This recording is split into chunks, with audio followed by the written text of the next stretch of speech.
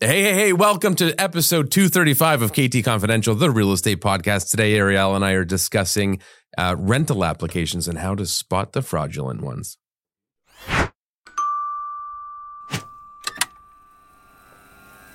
So, the rental market is hot. Rental market's really hot. The tenant pool is not. That's why I wanted to start this one. I had to get that off out of my mind. It's one of my favorite topics. It is mine too. I enjoy finding fraudulent applications, and we actually do training sessions with our team. I think the average person would be blown away at how common it is. It's actually another, before we even get into it, like you think about an average landlord that might want to quote unquote save money by listing it themselves on Facebook Marketplace and, I've done it before, I've had good tenants before. You would be absolutely shocked at the number of fraudulent applications that are floating through not only the province of Ontario, but right across North America. Yeah. I think Equifax not long ago changed the format of their reports, which was, I would say, the most commonly used report. Equifax and TransUnion are. TransUnion, yeah. But I find most of them are Equifax. And that report, we would find fraudulent ones all the time. Mm-hmm. I haven't come across a new one with the revised version yet, but there are other aspects to the application that can indicate a fraudulent one. We're going to talk about all of that today. We will. It's very important because, especially in Ontario, it's actually sad because everyone needs a house, no matter how good or bad their credit is or whatever the situation, they need somewhere to live. In Ontario, the Residential Tenancy Act makes it so that once a tenant is in, they are very hard to get out, which is like a double-edged sword. So they're doing it to protect the tenant, but because of this, landlords they will scrutinize an application. And if you are not perfect, you are going to have a very hard time finding a rental. And that's where the fraudulent rental applications come in. Tenants will go out and pay people to create fake reports that look real. So you have to know how to find this stuff. And that's the first thing in my notes is that how important it is to know as a landlord or as a realtor how many freelance people there are right across the globe that are currently specializing in selling tenant packages. And I mean full-blown packages. Hundreds of dollars. Like I knew of one person that paid, I think, $400 or $500. So these people specialize in creating job letters for you. Like they will actually create on paper and even they have people answering by phone and email. Yes. So they'll create a job for you, create a job letter and pay stubs. They'll have people that are answering the phones or responding to emails. They create websites. Yes. Fake company websites. Fake company websites, fake LinkedIn profiles. They'll use addresses where there's a suite number. So even if you Google map it, Street View map it, you won't be able to 100% identify it. So there are specialists that are doing this for tenants for their application process. Right. So it's important to know that those are currently very prominent in the marketplace. So as a landlord, we've talked about this in the past, it's important to get credit reports for anybody that's applying for the property. You want to have a rental application completely filled out with all of the pertinent information about the potential tenants. The most recent pay stubs. Concurrent. An employment letter. That can be hard to get, but depending on the company. So tenants listening or watching, make sure you get that in advance. So if you know, I'm going to have to find a new rental soon, speak to HR or whomever, your manager, depending on the process, and get it requested early. So where have we, well, first of all, all of those documents need to be scrutinized and cross-referenced.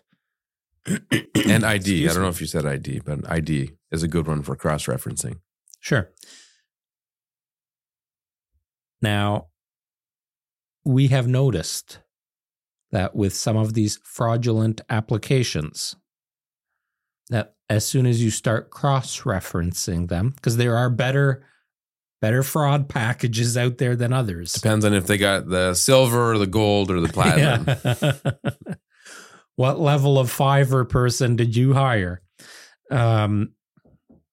Sometimes when you're doing the cross-referencing, it becomes immediately apparent that something is off.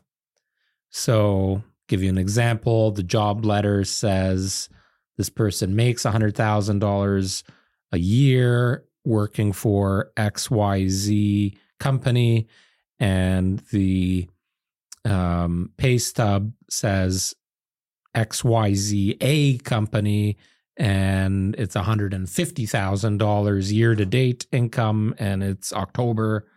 So you start seeing things that might not line up, might not match up. But where have we caught the most amount of fraudulent documents?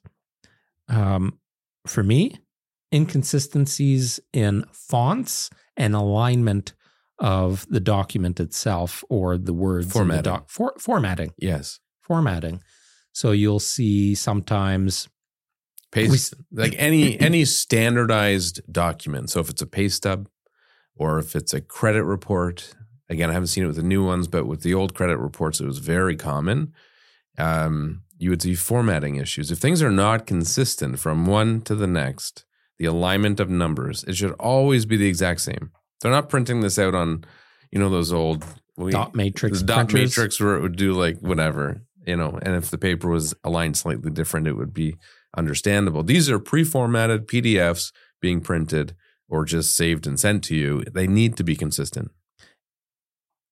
One of the first things I do is I take a sheet of paper and I line it up to the top of the document from the first letter, and then see how the other lines start. And sometimes you'll see a word, 3-4 sentences down that is just in by like an eighth of an inch or something. Yeah. And that doesn't actually exist in a true document. Another thing that you've caught that I thought was really interesting is I think it was credit reports. I can't remember. It must have been credit reports. They were printed documents off the web. So they had the header and footer with the URL in the footer, right. And two different people submitting credit reports. So like husband and wife or whatever the scenario, two tenants for one property had different reports, but this exact same URL. Right. So they changed all the content, but they missed that. Yes. And that would be different if it was a true different report. Yes. And it's not to say these people are necessarily not good people either. Like they may be having trouble getting it because they have gone through a divorce and there's credit issues and they may be job instability. It can be very challenging. New immigrant. Yeah. Like I'm always very open to every scenario. Of course. But the moment I find somebody lying, they're done. Yeah. Right? 100%. Steve Chiquetto on our team had one recently. Okay, I'm not aware. Where he had a job letter and there were spelling errors in the job letter. The phone number for the business was not an operating number, but there was a number for the person that signed off on this job letter. And it was just some random cell phone number, with no other kind of contact information or whatever. So it was, yeah. You called it? Yeah. And do you know how the conversation went? Because I find that's always interesting. Yeah, I don't know specifically, but Steve said within moments of having that discussion that he realized, this is just some random dude that I'm talking to. Well, and the scary thing is that most of these people are represented by a real estate agent. And there's usually one of two things happening. Either the real estate agent is in on it, which I have come across, or they are just oblivious and have no idea. You led right into my note about tips. As a realtor representing a tenant, representing a landlord, or as a landlord yourself, first thing you should do is get a background story on the relationship that exists between the realtor and the prospective tenant. Yes, that is profoundly valuable. How do they know these people?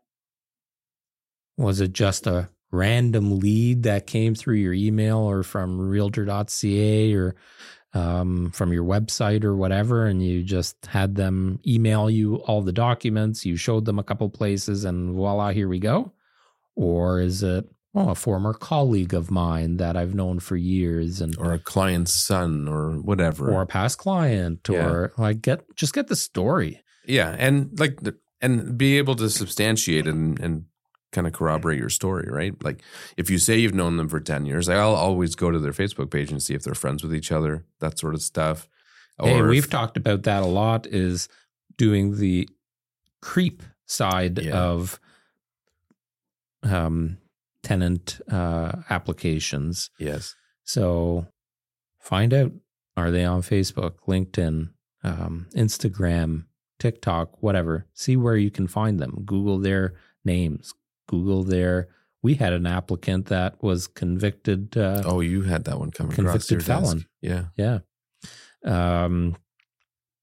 Google their email addresses. Google their current and previous places of residences. The most recent one I had, I was able to corroborate the guy's story because the agent. You're liking that word today. I am. Well, it's appropriate for this corroborate particular situation. So this agent had known the tenant for upwards of a decade, and I knew a few of I think there's 2 or 3 previous addresses that I had knowledge of, and I pulled the old listings for each of them, and sure enough, this agent was the agent representing the buyer or tenant in this scenario, I guess, in each of those transactions. So that gave me peace of mind. It's like, okay, well, he knows them personally. He's helped him on 3 other properties. You would assume that an agent would not represent a problematic tenant, certainly not 3 times. Although don't make that assumption too easily, because the realtor is off the hook anyway if there's any issues. Sure, and maybe he's paying him to help him, right? You never know. But and on that note, I would say any one thing in a transaction should not be a deal breaker, but should also be scrutinized a little bit. Like if someone has bad credit because of one thing, I won't just say, okay, well, I'm not considering it. I'll say, well, what happened and why did it happen and what have they done to change it? Yeah. Lots of fraud going out there. You got to be careful. Do your due diligence, cross-reference everything. It is noticeable when documents are fraudulent. Dates on pay stubs where it just doesn't make sense. Calculations. That is the biggest error we find on pay stubs. Yeah. Is something does not add up. So, and that's why I like to have even more than 2 pay stubs that are concurrent. Yeah. So you get the last 6 weeks of their pay. So you can the last corroborate their story. You can corroborate their story. The last 3 pay stubs even, and do the math. So how much did they get paid in this pay? And what is their year to date? And then add it up again on the next stub and see if all their EI contributions, CPP, all that stuff. Make sure it's all changing with each paycheck. Changing in relative fashion to what it should be changing to. Right. Because oftentimes these fraudulent documents are from countries overseas. Yeah. They're a lot of the poorer countries that are offering these services on a lot of freelance sites or whatever, the dark web. And all of a sudden, maybe they're What mad. is the dark web? I never understood. Stay tuned I for feel the like next that's something episode. Ian would know about. Don't Google it. Don't Google it. Yeah. You'll be on a watch list. Yeah. So lots of fraud out there. Be careful. And to your point, Adrian, once the tenant has taken possession, it's too late. It's funny because, realistically, if you have a tenant who is in need of an eviction, whether it's due to no payment or damaging the property, whatever the reason is, the process could take you a year, realistically. For sure, take you especially about now. 6 months just to set a date. And it'll cost you time and money Yeah, absolutely. over and above what you're losing from. Yeah. lack It was of funny payment. on April 1st this year for April Fools, somebody on a local real estate Facebook page posted something saying, the landlord and tenant board finally got the backlog of applications out of the way, and now there's just a 2-week wait. I thought that was funny. Yeah, because going through COVID when everything was kind of shut down and Yeah.